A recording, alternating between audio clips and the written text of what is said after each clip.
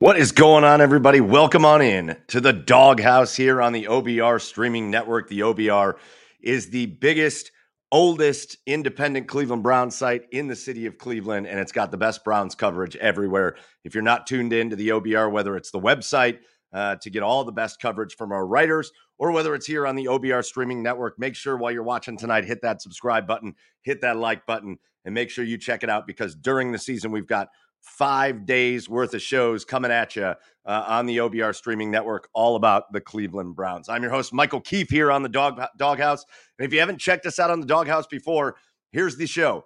We're going to bring somebody, and we got a great special guest. He's sitting in backstage right now. I'm going to bring him in a minute. But we're going to bring in a special guest from behind enemy lines, and we're going to bring him into the Dawg House, and we're going to talk about the upcoming game, and it's a big one here tonight. We're going to talk about the Cleveland Browns and a team that nobody here in Cleveland likes to talk about all that much, but the Baltimore Ravens. And we are set up for an absolutely massive, about as big as it gets, I think, early season matchup with a division opponent, the Browns and the Ravens. And we're going to talk about that here tonight. But again, if you're joining us live, make sure you jump in the comments. As long as your comments are nice, I'm not going to bring you in if you're being rude, but as long as your comments are nice, I'll bring you in. We'll get your comments. We'll get your questions asked. But we're going to get a two-sided look at the upcoming matchup from both perspectives to see how the Ravens and their reporters and their fans are feeling about the upcoming game against the Browns, and we'll give it right back from the Browns' perspective. So again, feel free to jump into the comments. We're going to have a good time here tonight. Joining me in the Dawg House here tonight, he is the host of the Locked On Ravens podcast. He really does an awesome job. This dude is out here talking about the Ravens every single day. Real quick, in the comments, Philly asks, do you have to be nice to me? No. And actually, I'd prefer you didn't. That would make me very uncomfortable. So you don't have to be nice to me. He covers the Ravens on the Locked On Ravens podcast. He's a writer for the Ravens Wire. He's really tuned in to the Baltimore Ravens, so he's going to give us a good look at what the Ravens got going on. We're really excited to bring him on right now. It's Kevin Ostreicher. Kevin, welcome on into the Dawg House, buddy. Hey, Mike, I appreciate you having me on. You said it right at the top there. This is a huge matchup, two really good teams, and I'm excited to see how it plays out for both of them. I'd like to throw it out. I don't want you to get too, you're coming into enemy territory. We call it the Dawg House for a reason, but some people are saying nice things. Serge here in the comments, Baltimore does have delicious blue crab. So that might be the nicest thing that gets said tonight. I'll take it. That's a good comment. If that's the top of the bar, that's a good one to have.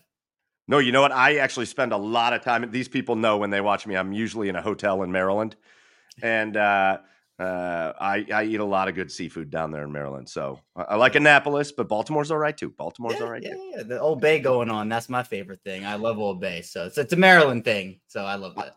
100%. And on chicken wings too. Yes. And I don't know if I don't know if people know this, but you go east, and even when you go to the gas station, sunflower seeds are Old Bay seasoned when you get over towards Maryland. Put it on everything, literally everything. It's the best. It is the best. Paul Spencer says, thank you for the wire.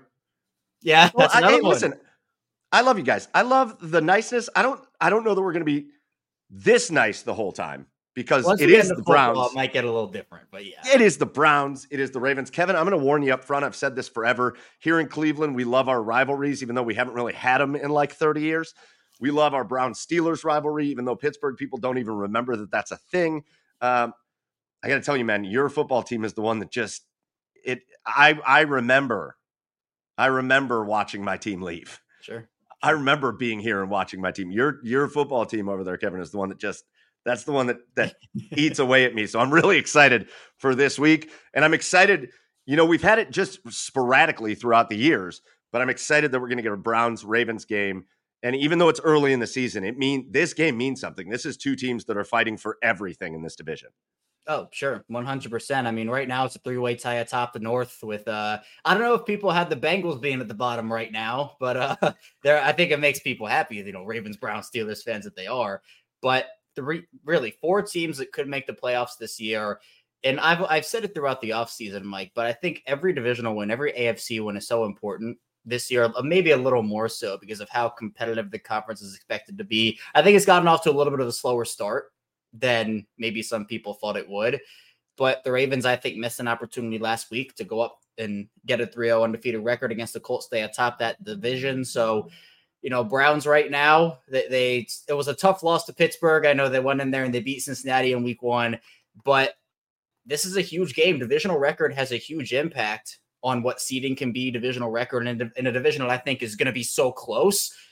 Both fan bases, depending on who wins and who loses, or maybe there's a tie, which I hate. I do not like ties, by the way. Let's not even talk about that. No, but win or lose, fan bases are going to look back on this game maybe and say, man, what if they just won this one? Or we're so glad they won this one. And I know it's early in the season, so it's like, there's still time to recover. But again, wins add up early, and by the same token, so do losses. I'm interested in your perspective because we all talk about teams in the AFC North. We talk about the Browns, you talk about the Ravens, but you brought up the Bengals real quick, and nobody really saw them starting the way they have started, even though they've been a slow starting team, and they will be the first ones that tell you that. Every Bengals fan will tell you that they started 0-2 last year. It's a little different, though, this year. Do you think as you watch them, do you think they maybe made a mistake by rushing Joe Burrow out there and not letting him get completely 100% before the season? Yeah, I think it was a bit of a ill-guided decision, I would call it, because now the issue is you're already in a slow start. I mean, if they had lost to the Rams last night, that would have been just catastrophic, and it was closer than maybe some people thought it would be. But if Burrow, luckily for him and the Bengals, there were no setbacks with that. You never want to see a guy go down and get injured, so I'm glad he got out of the game unscathed. But if something acts up, if he re-aggravates that injury again, and then you have to put him on IR in like week 7, you're essentially punting the season, because regardless of who, whether it's Jake Browning or I know they signed, AJ McCarron, that's not Joe Burrow. Regardless of who your receivers are out there, it would not go well, especially in the 3 teams. I think all 4 teams have good defenses in the North, but that's Baltimore's defense, Pittsburgh's defense, Cleveland's defense. Got to go up against those at least one more time before the season ends. The Bengals also have a first place schedule, so they have to play Kansas City and Buffalo and all those teams. So I don't really know what they would do in that situation. I guess they just have to hope that he can manage the injury and the team can manage the injury enough to where he can go out there and do enough. But he looks hobbled right now. He's never been a big arm strength guy in the first place.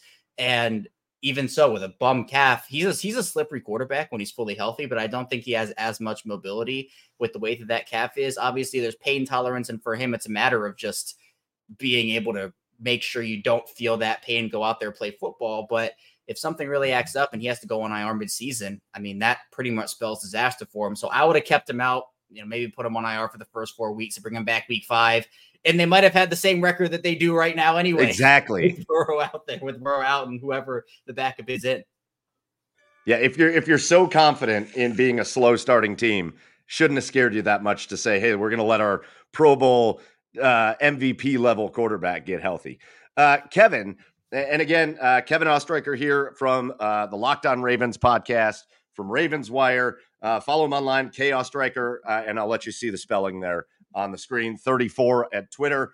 But Kevin, the first thing we always do, we like to learn a little bit about our guests. How'd you get hooked up with Locked On, with Ravens Wire? How'd you get hooked up with covering the Baltimore Ravens?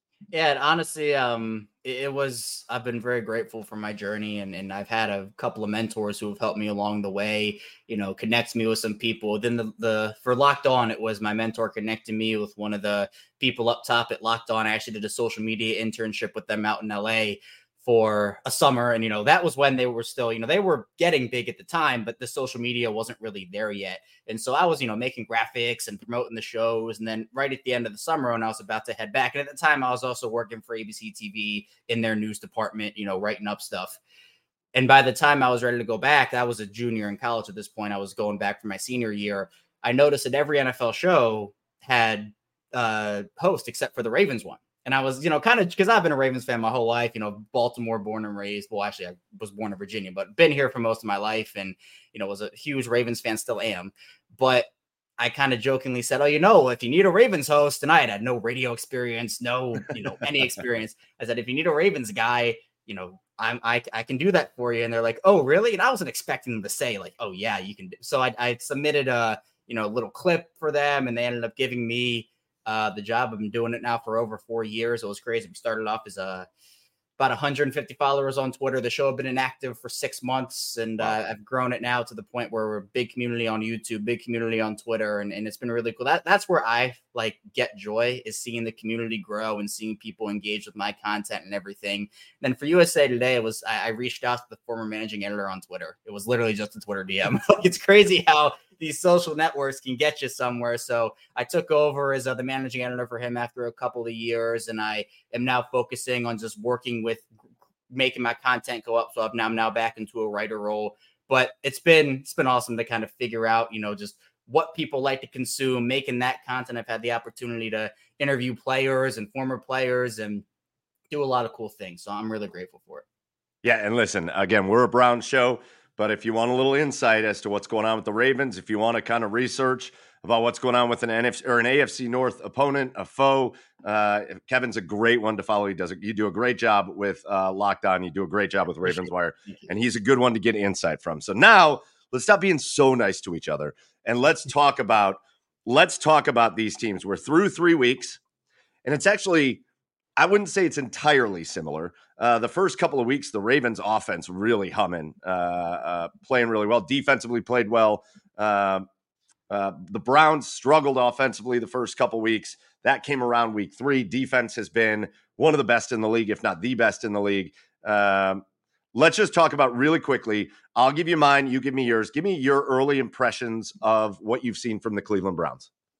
Well, I think, first of all, the defense is just incredible. Myles Garrett. I don't really know if I have to say much more than that. One of the best, if not the best, defensive players in the entire league. But the thing about the Browns, Mike, over the past couple of years, I'm actually a big Andrew Berry guy. I've liked what he's done. Now, I wasn't a huge fan of the Deshaun Watson trade personally. I think they gave up a lot to get him. And you had to be sure at that point he was going to be your guy. And I know the returns are still out on that right now through not even a full season of play from him yet. Yeah. But I've liked what they've built, at least outside of that trade. The defense, the secondary with Denzel Ward in there, the Juan Thornhill move I thought was incredible. But the big thing for them is I felt like ever since Sheldon Richardson left, the defensive line was just terrible. And they ended up going out there and they got a bunch of big guys on that defensive line. And not only like just big guys, they're good. Like, Shelby Harris late in the offseason was great. I know Tomlinson has been somebody who, they were looking in that market at. Who were they in? Were they in on Hargrave? Was that the guy who they were in on? Everybody. Yeah, literally. Name a name. They were in. Everybody. But they ended up finally addressing it. I know that, people have some questions about some of the positions on the offensive line and wide receiver wise. Amari Cooper's great. That move was, again, incredible, getting him for what they did from the Cowboys. Yeah. The Nick Chubb injury is terrible. I mean, that's something you never want to see. But Jerome Ford was actually my running back draft darling in that 2022 draft, and Cleveland just had to go out there. They had to go steal him from the Ravens. It happens other places too. And just for all you Browns fans watching, it happens sometimes with us too. Man, but I think that the thing with me and the Browns is that for the past, I don't even know now, it's been since Odell was there, honestly. The Browns have been hyped up as the Super Bowl contender, and every season it's like, well, they get Odell and Jarvis Landry, and then they get Deshaun and all this stuff. And it's like, well, this is finally the year that it's going to happen. And then it never happens. Like they had the 1 year where, the playoffs, that was good. They had that little mini run there with Baker, which was awesome, but they haven't lived up to those expectations. So for me, it's not so much as I don't believe in them. It's like, I just want to see it happen now. Like I've gone in on them too many times and have it spit right back out in my face, where I'm just like, look, you got to show it to me first before I go in there and actually say something about them. So I like the roster. I thought they honestly had one of the best off seasons in the division.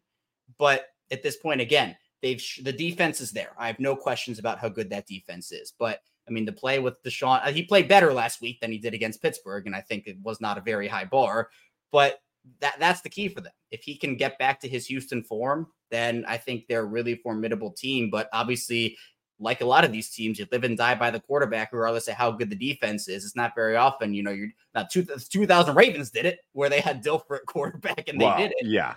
But at this point, if Watson can be a form of his Houston version, I think they're in good position, but it has to start with him and the defense can do the rest, honestly. Yeah. And if I were to give you the outside perspective of the Ravens, I don't know. And I hate to sympathize with the Ravens too much, but I don't know over the past couple of years that I've ever seen a team come up with injuries like the Baltimore Ravens do. I mean, it is just one. And I know we here in Cleveland have experienced a massive injury to a guy that really is the heart and soul of our team. But for you guys, it just continues to be one thing after the next. When you look at the Ravens injury, look at the injury report for you guys. I mean, and we're talking about like players that you guys are counting on. Ronnie Stanley at left tackle. If you're going to go into a game against Myles Garrett and Zadarius Smith and you don't have Ronnie Stanley out there, that's a tough ask for anybody else that's going out. Tyler Linderbaum, a great center, with Williams and Humphrey both out. And again, we know about Odell here. We know so far the Odell experiment in Baltimore is almost to a T, outside of the health issue, exactly how the Odell situation happened in Cleveland. When he first got to Cleveland, man, he was ideal. He was in schools giving out shoes. He was Mr. Community Man. And I just saw comments from Mark Andrews about Odell maybe yesterday, calling him just a great teammate. He's been great for the locker room. That all sounds very familiar. You got to give that a little time to make sure. You got to make sure he's getting the ball, and then he'll stay that way. But the injuries for this team are brutal. The one thing you don't have going on that you've had in the past is, as of now, Lamar Jackson's healthy. And we don't even see J.K. Dobbins even on this list, but J.K. Dobbins belongs on this list. So Lamar's healthy. The offense got off to a pretty darn good start against both Houston and Baltimore. And then there wasn't like Ian, our producer that made this graphic, said I just ran out of space. That's how it is. Yeah. We like J.K. Dobbins. He's a Buckeye, but we just ran out of space. But yeah, even with the injury, starting 2-1, catching the Bengals when both of us caught them, catching the Texans on the first game of a rookie. But then a little bit of a wall. This was a surprising game because even they got out kind of fast against the Colts, and then things just really kind of sputtered. The Ravens, I'll tell you from an outside perspective, Kevin, if Lamar Jackson, and everybody likes to say everything that they don't like about Lamar Jackson, right? For anybody that doesn't live in Baltimore likes to call Lamar Jackson a running back. It's what everybody likes to do. For everybody that doesn't like him, in my opinion, they are a scary team if he's at the quarterback. They're going to be very difficult to beat when he's at the quarterback and he's healthy, because when everything goes right for your defense, he can pull something to make something go wrong. And that's what we're open for out of a guy like Deshaun Watson, because he's got those capabilities too. But it's always real hard, even with the injury list piled up, even playing as well as the Browns are playing. It's real hard to go in against the Ravens and feel 100,000% confident, because you just never know when Lamar Jackson's going to do something ridiculous. So it's an interesting start to the year. If there's any team that understands, and correct me if I'm wrong, Kevin, but if there's any team that understands how to cope with injuries, it's got to be Baltimore at this point, right? Yeah, they have been. I'm so numb to it, Mike, at this point, where that graphic, I could have listed like 10 other names, and I don't blame, there not being enough room, because JK is obviously out for the season. And besides those guys already on there, they have others like Odafe Owe, who injured his ankle, and David Ajabo, and Rashad Bateman's hamstring tightened up on him. Gus Edwards in concussion protocol. It's like I entered this year where I felt very confident in the Ravens' depth.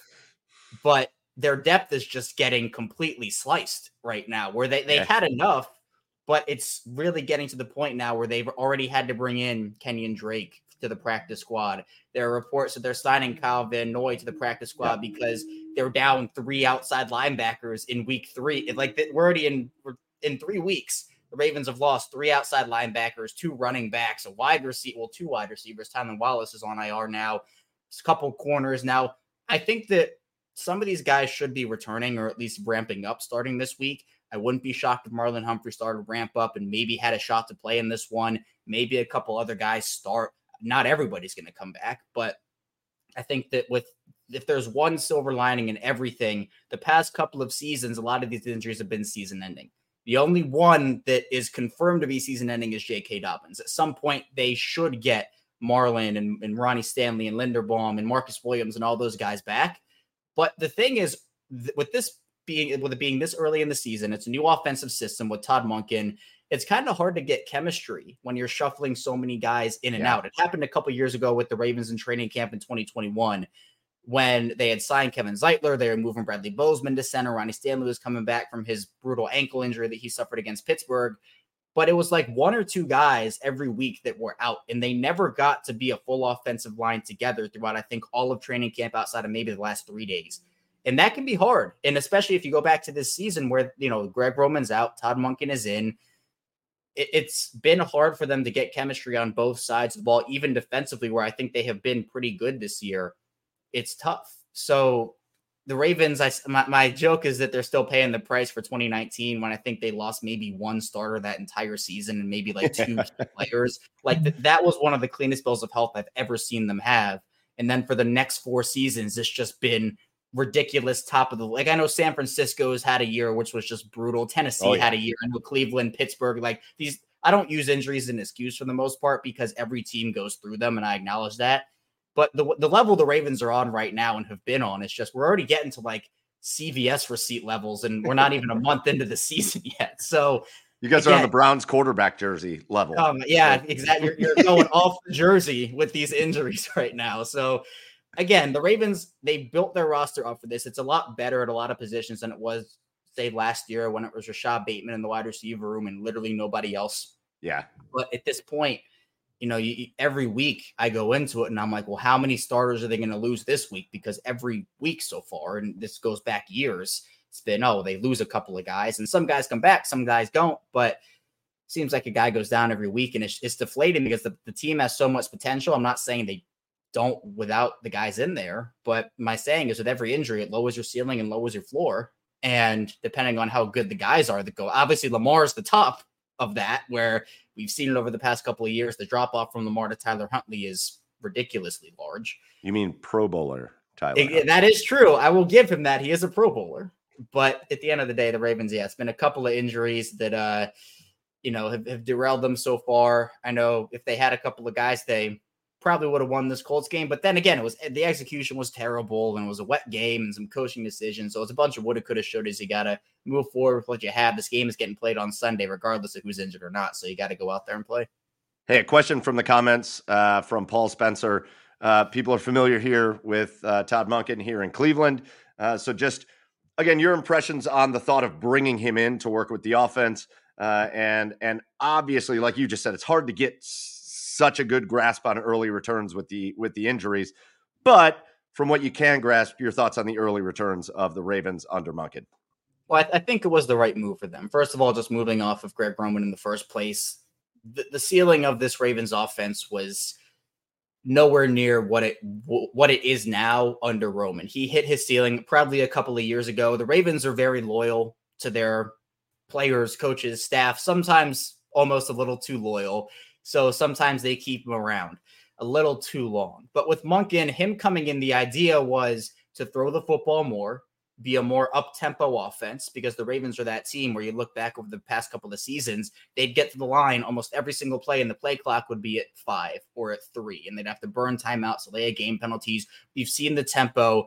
But again, it has been hard to kind of figure out, exactly where Todd Monken wants to use these guys a lot. Zay Flowers, essentially, and my bold prediction going into the season was Zay Flowers would be the number 1 wide receiver by the time the season ends on this team.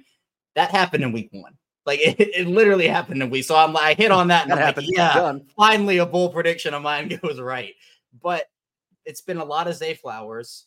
Mark Andrews, they missed week 1. He came back, but I don't think he's being utilized the way he has been utilized in the past. Rashad Bateman has not had a lot of looks from Lamar. He's not getting a ton of one-on-one opportunities. Odell Beckham has been all right. He's drawn a couple of penalties and, hasn't been this like 8 reception for 100 yard per game guy, but that's not what they need out of him right now. And at this point, Monken is someone that the play calling in the Colts game was a little too conservative. You mentioned it started off really well, that 12-play, 80-yard drive against the Colts, but then didn't really take deep shots down the field. Like, for example, for Flowers, I think he's tied for 11th in catches and tied for 20th in targets, but he's tied for 60th in yards per target. So I think the Ravens pushing the ball down the field needs to be a little bit more of an emphasis for them. And again, it's hard because sometimes teams are boxing them in. They're putting 2 safeties high and they're making the Ravens kind of do 1,000 paper cuts. But I think I was never expecting the Ravens offense to click on all cylinders week one and just be amazing for the entire season. It always takes time for a new offense, defense, whatever, to gel with a new coordinator, new pieces. But the issue was that the Ravens have 3 of their first 5 games on the road against AFC North opponents. They're going to be done, Mike, with their AFC North road games by the time week 5 is done. So it's not a great time to have to gel and figure things out when these games are going to mean so much super early on. I know that the Browns have had their divisional games, are going to, and, it's not just the Ravens that have to play divisional games early on. But yeah, I think Monken coming in was great. Now, I know his tenure in Cleveland was kind of overshadowed at the end by, the Freddie Kitchens experience, which did not go very well over there. But I think he was the right guy. NFL experience, college experience, multiple national championships over there at Georgia. I think that he was the right hire.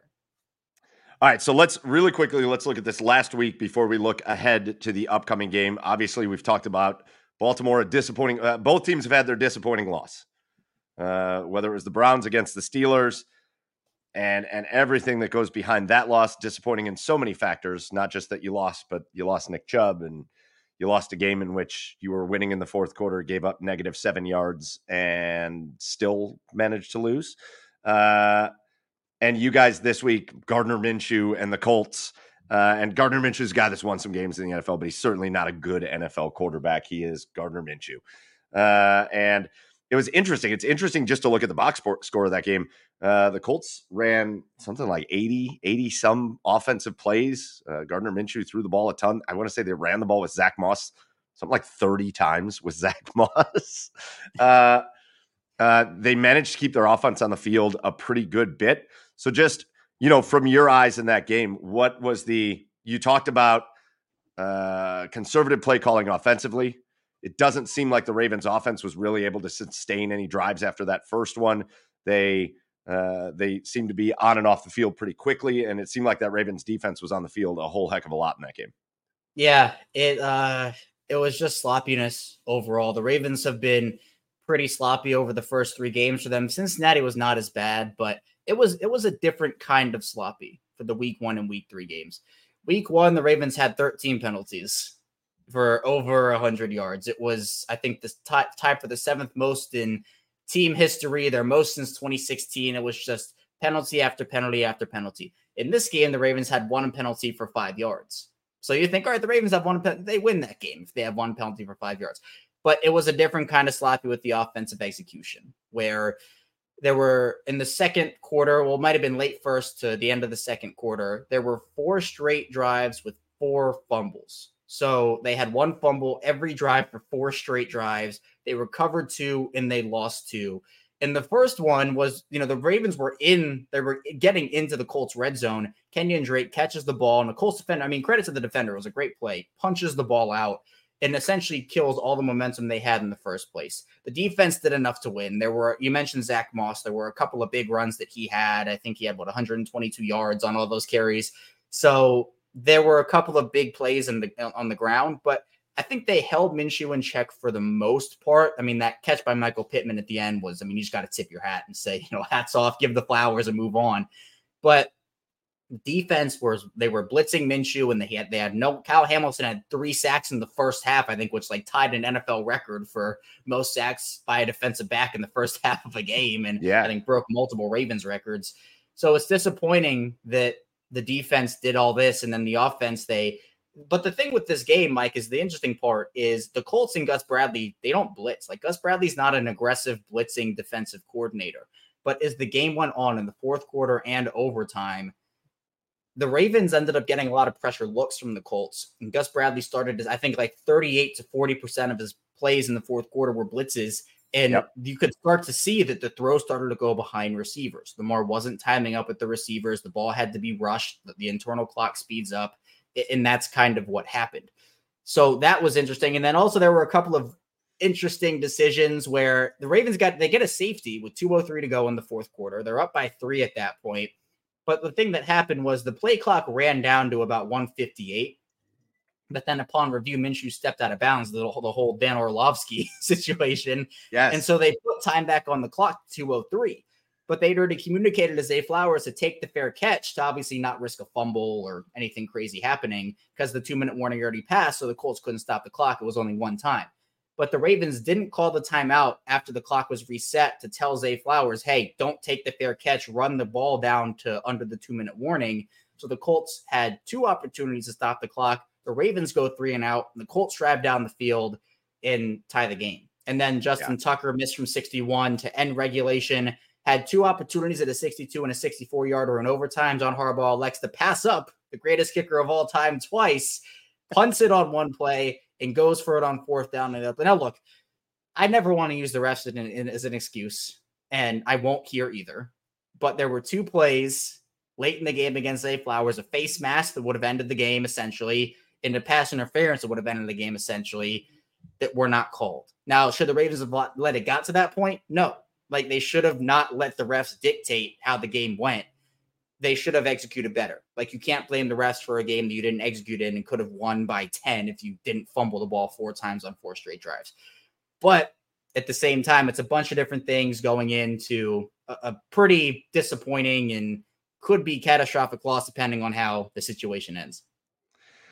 Yeah, I agree with some of the comments. You're not going to get a lot of sympathy here. However, I will say if I was a Ravens fan, that grab on Zay Flowers in was that overtime, I think, or late in the game, whenever it was, late in the game. Face mask was late in the 4th, and the pass interference was overtime. Yeah, I'd have been fuming about that pass interference. On the other side, the Browns come out. I'm gonna tell you what, Kevin, things were about to get real interesting here in Cleveland, and I've said it. I'm not judging Deshaun Watson on last year. That Deshaun Watson came out and played 6 games for stuffs and giggles, basically. And it didn't look great most of the time. And we said it after the season. A lot of people said we're not going to judge him based on that. He comes out in the first 2 games of this season, doesn't look great. And all of a sudden he's had 8 games here in Cleveland. And I'm like, well, you can't say you're not going to judge him on last year and then judge him on last year. But we said before last week's game, things were going to get real interesting. If Deshaun came out and didn't play well at home, I think you were going to start to hear some boo birds happening in Cleveland for Deshaun Watson, and that is disastrous kind of stuff. And Deshaun came out and started. They got him in a rhythm pretty early in this game against the Titans. I want to say he completed, I don't know, his first 8 or 9 passes, something like that. Nothing big, nothing major, but he was just in a bit of a rhythm. He got out of a couple sacks, got into a good rhythm. They got into running the ball a little bit. The defense, outstanding. I mean, just absolutely mauling the Tennessee Titans. And in the end, Deshaun had his best game as a Cleveland Brown. And the Browns go ahead to win 27-3 over the Tennessee Titans in a game that we haven't experienced a whole lot of this, but it just was never really much of a game. The Browns, even when they were only up 10, it just felt like the Titans were never going to move the ball on the Cleveland Browns. They were never going to score. They were never going to get him. The one time the Browns let them get into the red zone after a fumble by Elijah Moore, the very next play, they sacked Ryan Tannehill out of the red zone. Like, the Browns just have not been letting people get down the field deep on them. And that was the case. So defensively, everything to be excited about for the Cleveland Browns. And this game was such an exclamation point. Offensively, it was nice to see a little bit of the hope come back here in Cleveland. Because, again, it was starting to fade, and it was nice to see a little of the hope come back. It was nice to see they could still run the ball a little bit, even though they didn't run it really well. But they got big runs when they needed them. Kareem Hunt is back with the Browns. You saw him get a huge ovation from the Browns fans, and it was a nice bounce back. I mean, that's kind of how I feel about the game. I think the Titans are any team that has Ryan Tannehill as their starting quarterback is not a team that's I'm really going to ever pick to win games ever.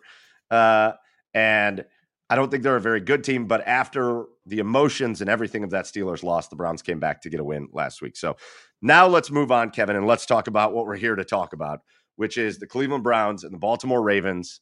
Week 4, 2 teams coming in the AFC North, 2-1.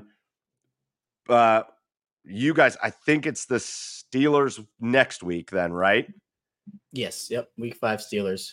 So you guys get the Steelers in Pittsburgh week 5. We get a bye week, and then we have to take on San Francisco after the bye. So an early bye week and then going into San Francisco. So I'll tell you what, here in Cleveland, Kevin, I don't know how it's feeling there in Baltimore, but here in Cleveland, this feels like a really important game, because if we can head into that game, one, you never want to go into the bye on a loss. Two, if you can go into that game with San Francisco at 3-1 as opposed to 2-2, it makes you feel a lot better about what might happen in that San Francisco game, because that's a really good team. How are you guys feeling about just what's the overall theme so far for this game against the Cleveland Browns? Well, I think people here in Baltimore understand how good the Cleveland defense is, and they understand that the sloppiness with the way that it has gone so far, that's not going to fly at all against the Cleveland defense, where just like we've seen the first couple of weeks. Now, the Texans game week 1 was 7-6 at halftime. Ravens, everybody's freaking out. They're like, this is the Texans. How is it only a 1-point game? But it was penalties and bad mistakes and this, that, and the other, both offensively and defensively. Again, it got better for the Ravens in week 2 against the Bengals. There were still a couple of holding calls that took away some stuff. But then in week 3, again, the Colts defense, they have a great front seven. The secondary was the weak point. The secondary did a really good job. And it was a weird game weather-wise. They had the tropical storm come through Baltimore, and the field conditions were weird and everything. But again, if you fumble 4 straight times against the Cleveland defense, I mean, I think the Browns offense is better than the Colts offense, regardless of, Watson and the questions surrounding him. I think Jerome Ford, as I talked about, is great. The wide receivers they have there, I know there are some questions about if they need more, but Amari Cooper can give you something. I thought the Elijah Moore thing I think it'll come around fully as the season goes on. But Donovan Peoples-Jones, again, was one of my draft crushes in Cleveland. I wanted the 3rd round. Every round after the 3rd round, I was saying, give me Donovan Peoples-Jones. Give me Donovan Peoples. Then Cleveland gets him. What was it, the 6th round? That was when Peoples-Jones was. So I thought that was a great pick for him. And then again, Njoku was somebody that I've always been a big believer in. And he's, last year was great for him. And I think he'll be able to stack on another great year by the time the season ends of this year. So there are some questions about, I think the Browns offensive line I talked about has a couple of questions here and there, but the Ravens pass rush also has a couple of questions here and there because old friend of yours, Jadeveon Clowney's come into Baltimore and actually played really good football. He's been really good for the Ravens. He's essentially their top pass rusher now that Lafayette is out and David Ajabo whenever he comes back. But he's been a disruptor for them. But other than that, I mean, they literally a minute ago, I checked it up, agreed in terms of Kyle Van Noy. I don't know if he's going to play this week. And if he does, I don't think it'll be a very big role for him because he's going to have to learn the defense and figure things out. But with this Ravens defense, if Marlon Humphrey comes back, that helps against Amari Cooper in that Browns receiving trio.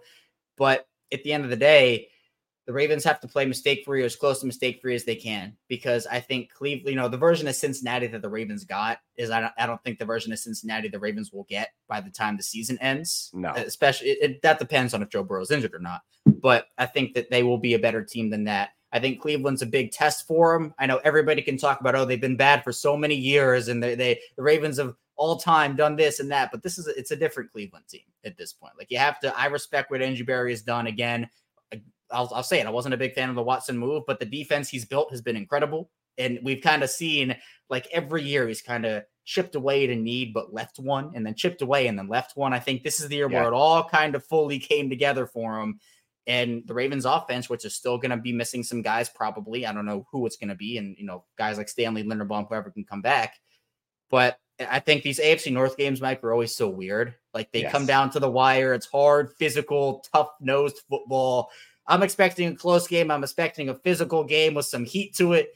And I'm excited. AFC North football always makes me excited. So I'm ready for it. But two teams that I think have high-powered offenses when they're clicking. The defenses are really, really good. And I think it'll be a good matchup. Where do you think, if we're talking about Browns offense, Ravens defense, where do you think the Ravens defense has the biggest advantage? Where do you think they can play to a biggest strength to limit the Cleveland Browns offensively? Well, I think Roquan Smith and Patrick Queen are, in my opinion, maybe it's a little biased, the best inside linebacker duo in the NFL. Roquan came in here and just, took over a leadership role and really helped out a lot of the players on the defense and even elevated Patrick Queen. And that's not saying Queen wasn't playing well before. I think Queen did a lot early in the season to improve. He was very inconsistent. Roquan Smith just came in and elevated everybody, Queen included. Those two have continued that this season. And I think for the Ravens, just being able to, if they can, make Cleveland a one-dimensional offense. If they can shut down the run game, which admittedly is a little easier without Nick Chubb in there, because Chubb, I know that after that 2019 game, Chubb ran wild. And then after that, the Ravens had shut him down pretty well. But again, like we saw last year, the Cleveland and Baltimore games can get a little weird. So if you can shut down the run, you can get Roquan Smith and Patrick Queen free, stuff Jerome Ford in the backfield. I don't know how big the Hunt role is going to be this week if he plays. So we'll see. But I think if you can make the Browns offense one-dimensional and force them to throw the ball, the secondary for the Ravens, I think, is the weak point. If Marlon comes back, it's a strength. Well, not a strength, but it gets stronger than it is with guys like Ronald Darby, Brandon Stevens, and Rock Ya-Sin, Geno Stone. All of those guys have played well and admirably. The Ravens, surprisingly, if you didn't know, Mike, the Ravens have the second best pass defense in the NFL right now. And that's with Marlon and Marcus Williams out. Now they have played C.J. Stroud and they've played Joe Burrow, who wasn't 100%, and Gardner Minshew. I understand that. I'm not shying away from it. But the stat is there, so I'm going to put it out there. Yeah. But obviously, I think this Cleveland test will be one that, the secondary will have to play with. Brandon Stevens has played very physical, being able to play press at the line and kind of shove guys off their routes early. Something the Ravens do, though, is they play guys off in weird situations. Like, it'll be a 3rd and 3, and they'll play guys 7 yards off. And I'm like, why you got to press them at the line and make sure they don't get off and make that. So I don't know what they'll do in their secondary. But I think if there's one area that the Ravens can hopefully go in, and Cleveland's been, they've been up there with Baltimore for the past couple of years in terms of a rushing team. But without Nick Chubb being in there, I think Jerome Ford is really good, but he's not Nick Chubb. So I think if you can take that away from Cleveland and force them to be one-dimensional, I think Roquan and Patrick Queen are the two guys that can do that, especially if the defensive line can free them up. Yeah, and I think it's huge. I think it's huge for the Browns from our perspective. If you can make Baltimore feel like they need to put Roquan and Patrick Queen in pass rushing situations and get them off the middle of the field there, I think that could open up a lot for Elijah Moore, for David Njoku. Again, you said it before, the Baltimore pass rush, the injuries, everything has not been great. And listen, I know he's been great for you, but if Jadeveon Clowney is your number one pass rusher coming in, if he's your number one guy off the edge there, that is not the world's greatest situation to be in. I know he's a big name, and we saw one really good year out of him here in Cleveland. We saw a really bad year out of him here in Cleveland. He's just that kind of guy. But I think if the Browns can make Baltimore feel like they have to get to Deshaun Watson, like they've got to generate a pass rush in more ways than just bringing their front, I think that opens up the field a little bit. Again, if injuries are still holding a guy like Marlon Humphreys out, I think that is a really dangerous situation because I don't know what it is, Kevin. I don't know what it is. I don't know why Amari Cooper doesn't get the love that literally anybody else gets. This is the guy that led the AFC in receiving last year when he had Jacoby Brissett throwing him the ball. And who else? Deshaun for like a minute. He was outstanding all year last year. And he's leading the AFC again this year in receiving. He's been ridiculously good. I don't know why he doesn't get the love that he deserves, but AFC North, sorry, not AFC. I think if Deshaun Watson, if they don't pressure him and he gets a little time and he can stay comfortable and in a rhythm, I think he showed you last week that he can make the plays to win games. So I think for the Browns, it's just keeping that protection going. I mean, a guy like DeJuan Jones on the right side of the line has been outrageous for a mid-round draft pick. He didn't allow a sack I don't think he even allowed a pressure last week against a pretty good Tennessee defense. So yeah, I think that's it. I think you got to try to keep them off balance somehow. If you're the Browns, you got to figure out a way to keep the Ravens off balance when it comes to running the football, because you can't make them feel like they don't have to respect the run. I mean, the Ravens, if nothing else, they're a team that you can't let them just pin their ears back and think that they don't have to respect one element of the game, because that's where they're dangerous, when they're attacking like that. So that Browns offense versus Ravens defense, to me, that side of the football is the deciding factor in this game, because if the Browns offense comes out and plays like they did against Pittsburgh, it's not going to be great. But if they come out and play like they did against Tennessee, it'll be a much more compelling game to watch. On the other side of the ball, Kevin, let's go back to you. We've talked about the Browns defense. We've talked about the Ravens offense. We've talked about the injuries, but talk about where you see the Ravens offense being able to attack the Browns defense. Yeah, I mean, I think with the Ravens, you're going to have to try to establish the run early in this one. Now, that might be a little tough because if Gus Edwards is in concussion protocol and isn't able to play, if Justice Hill with the toe thing isn't able to play, JK is already out for the season, essentially you're rolling with a Melvin Gordon, Kenyon Drake backfield, which I feel Mark like Andrews might back be like the Ravens, I think, go from having like a top 5 backfield in the NFL when fully healthy to probably the worst backfield in the NFL if Dobbins, by week 3. Edwards, and Hill can't play. Like that would just be ultimate disaster. You also probably call up Owen Wright from the practice squad. But again, that's not a name that's going to go out there. I mean, maybe he doesn't just surprise. Gus Edwards was a guy who no one knew, 2018 undrafted guy, called it from the practice squad and has averaged over 5 yards a carry for his career. I think if by some way you can go out there and establish the run against a much improved Browns defensive front. I mean, I know this year the Browns are they're doing the thing defensively in the run game with being the second best run defense and the best passing defense in the NFL right now. That's a very tall task to step up to. But I think part of it's also going to be just get the quick hitter stuff out of the way and then take a couple of shots deep. Make the Browns respect the quick hitter stuff and then go over the top. Now, that's not easy to do, especially because the Ravens, they had the one big play to Zay Flowers in the Bengals game, 52 yards. But the Colts, again, started to box him in and didn't really let him get those deep opportunities. If you do that again, I mean, you're going to have to figure it out how to just attack this Cleveland defense. And part of it's also is keeping Lamar upright. And against the pass rush with Myles Garrett and former friends Darius Smith over here, and you got the interior defensive lineman too.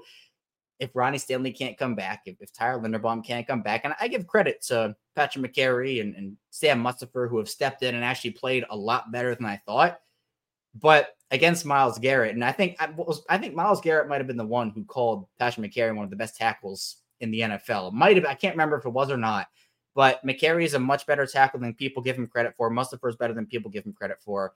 But it's going to be a hard day for the offensive line, regardless of who's out there. It's going to be a battle. Kevin Zeitler, who I know is another former friend of the Cleveland Browns, he's had an up and down start to the season. John Simpson wins their starting left guard job. He's also been up and down this season so far. Morgan Moses, he started off really strong in week 1 and 2, kind of came back to earth a little bit in week 3.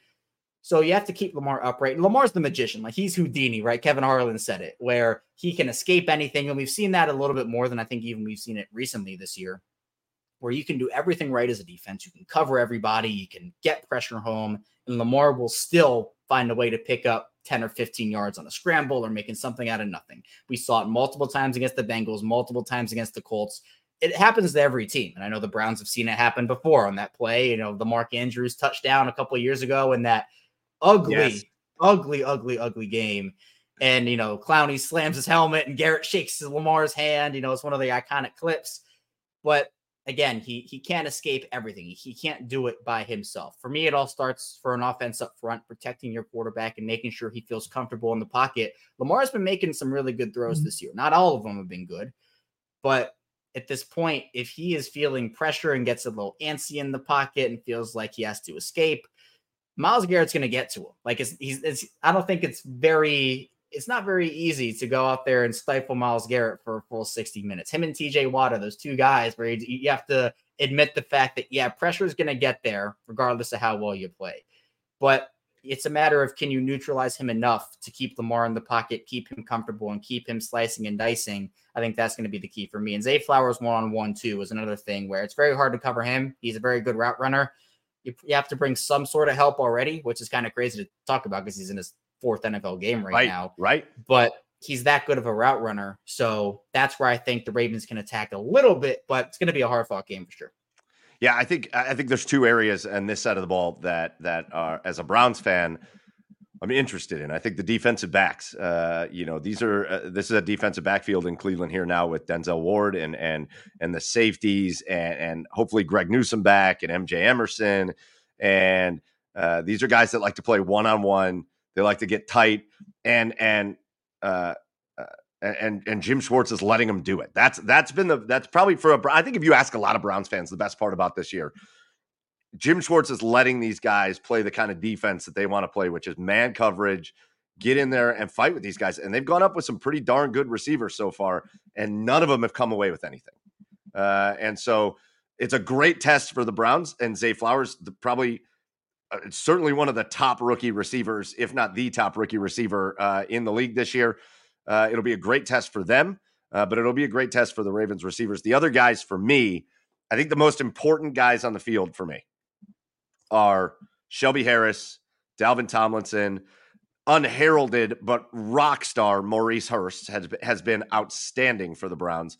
That interior defensive line, you're going to get pressure from Garrett and from Smith and Okoronkwo, and they're going to bring it from a lot of different places. You saw Myles Garrett go in motion on defense, and the Titans offense took 2 tight ends to run with him.